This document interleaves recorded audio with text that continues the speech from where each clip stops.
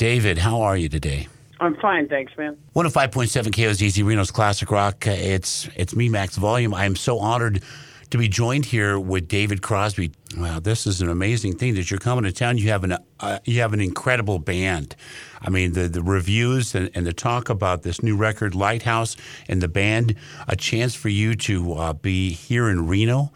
At a great room with great sound, not a bad seat. The Silver Legacy, that's coming up on the 29th. And let me tell you, this is going to be an amazing night. All the favorites, all the new stuff, and a great show. We're all looking forward to it. Thank you, man. It's actually, I have two bands. I have the Lighthouse Band, that's the acoustic band, and then I have this band with my son, James Raymond. It's a full band with drums and bass and lead guitar and all that good stuff. Wow, and that's the band you're bringing to town? Should be a lot of fun. That's the band you're bringing to town? Oh, yeah. Yeah. Hey, let's go back. Let's go back. America first met you when you were a member of the Byrds. And I remember I was just Googling some of the images of the Byrds, and you guys used to play on all the TV shows. I remember as a kid watching the Byrds, and a couple of style fashion things that did you kind of, first off, you always played the Rickenbackers, but the fur cap and the cape were two things that you became famous for with the rock star Chic. Yeah, I don't take that stuff very seriously, but I did dress kind of wild. Well, you had to. It was the 60s, and the Byrds were a psychedelic band that had amazing harmonies and great songwriting. Thank you, man. So where did the harmonies come from when you bought the time you sat down with Stephen Stills and Graham Nash? Who took the 1, the 3, and the 5? How did you work out the harmonies? Who's going to be high? Who's going to be low? How did that all work out? Well, it's not a scientific thing. It's a kind of an inspiration thing. We are naturally, into singing harmony. All three of us were good harmony singers, and so we developed it each time individually. There wasn't like a rigid way we approached it. It's just a kind of natural thing for us. Just start singing and see who fits where. Mm-hmm. Wow. Taking us back to the Rickenbackers. Now, those are like the guitars that are guitar players' favorites. How did you get around? I mean, some people say they're hard to tune. Well, the 12 strings are really hard to tune. Oh, yeah. 12 strings are insanely difficult to tune, but they're great if you can do it. Wow. We're talking to David Crosby. The show is coming up on the 29th at Silver Legacy Resort. And get your tickets at KOZZradio.com.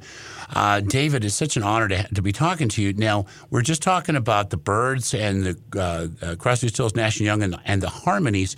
Now, one of the things that people often associate different tunings with grunge rock, but I learned about drop D tuning and other tunings studying your music. You guys were real trailblazers back then.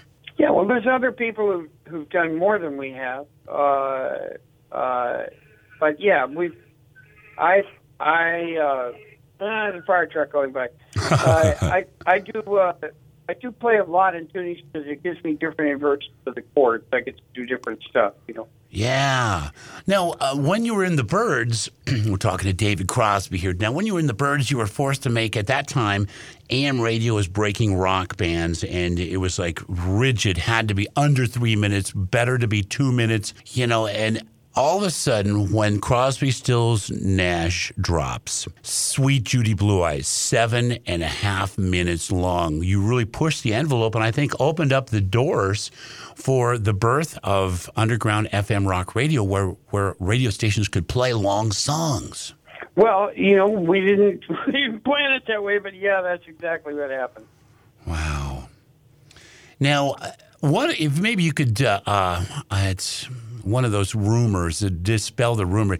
The story goes, the legend goes, is that although Atlantic had great success with Crosby, Stills, and Nash, that the label came along and they said, well, we'd really like to add Neil Young so it'd be a more rock and touring band. Is that true? No, it wasn't the label. It was us. Yeah? Yeah, we wanted Neil mostly because of what a writer he was. Yeah. He's such a good writer, and he had such great songs. And to us, the songs are really the key to the entire thing. So that's really why we wanted him in the band.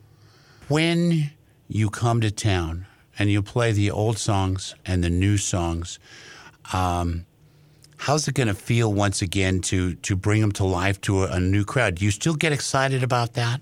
Yeah, I get excited every time I play. I love it. It's the most fun you can have with your clothes on. It's just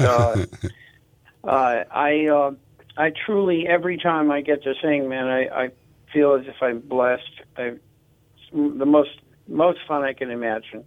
Wow. David Crosby here in town on the 29th at Silver Legacy. Get your tickets at KOZZRadio.com. David, thank you so much for the time and looking forward to the show. It's going to be amazing. Thank you, man. Bye.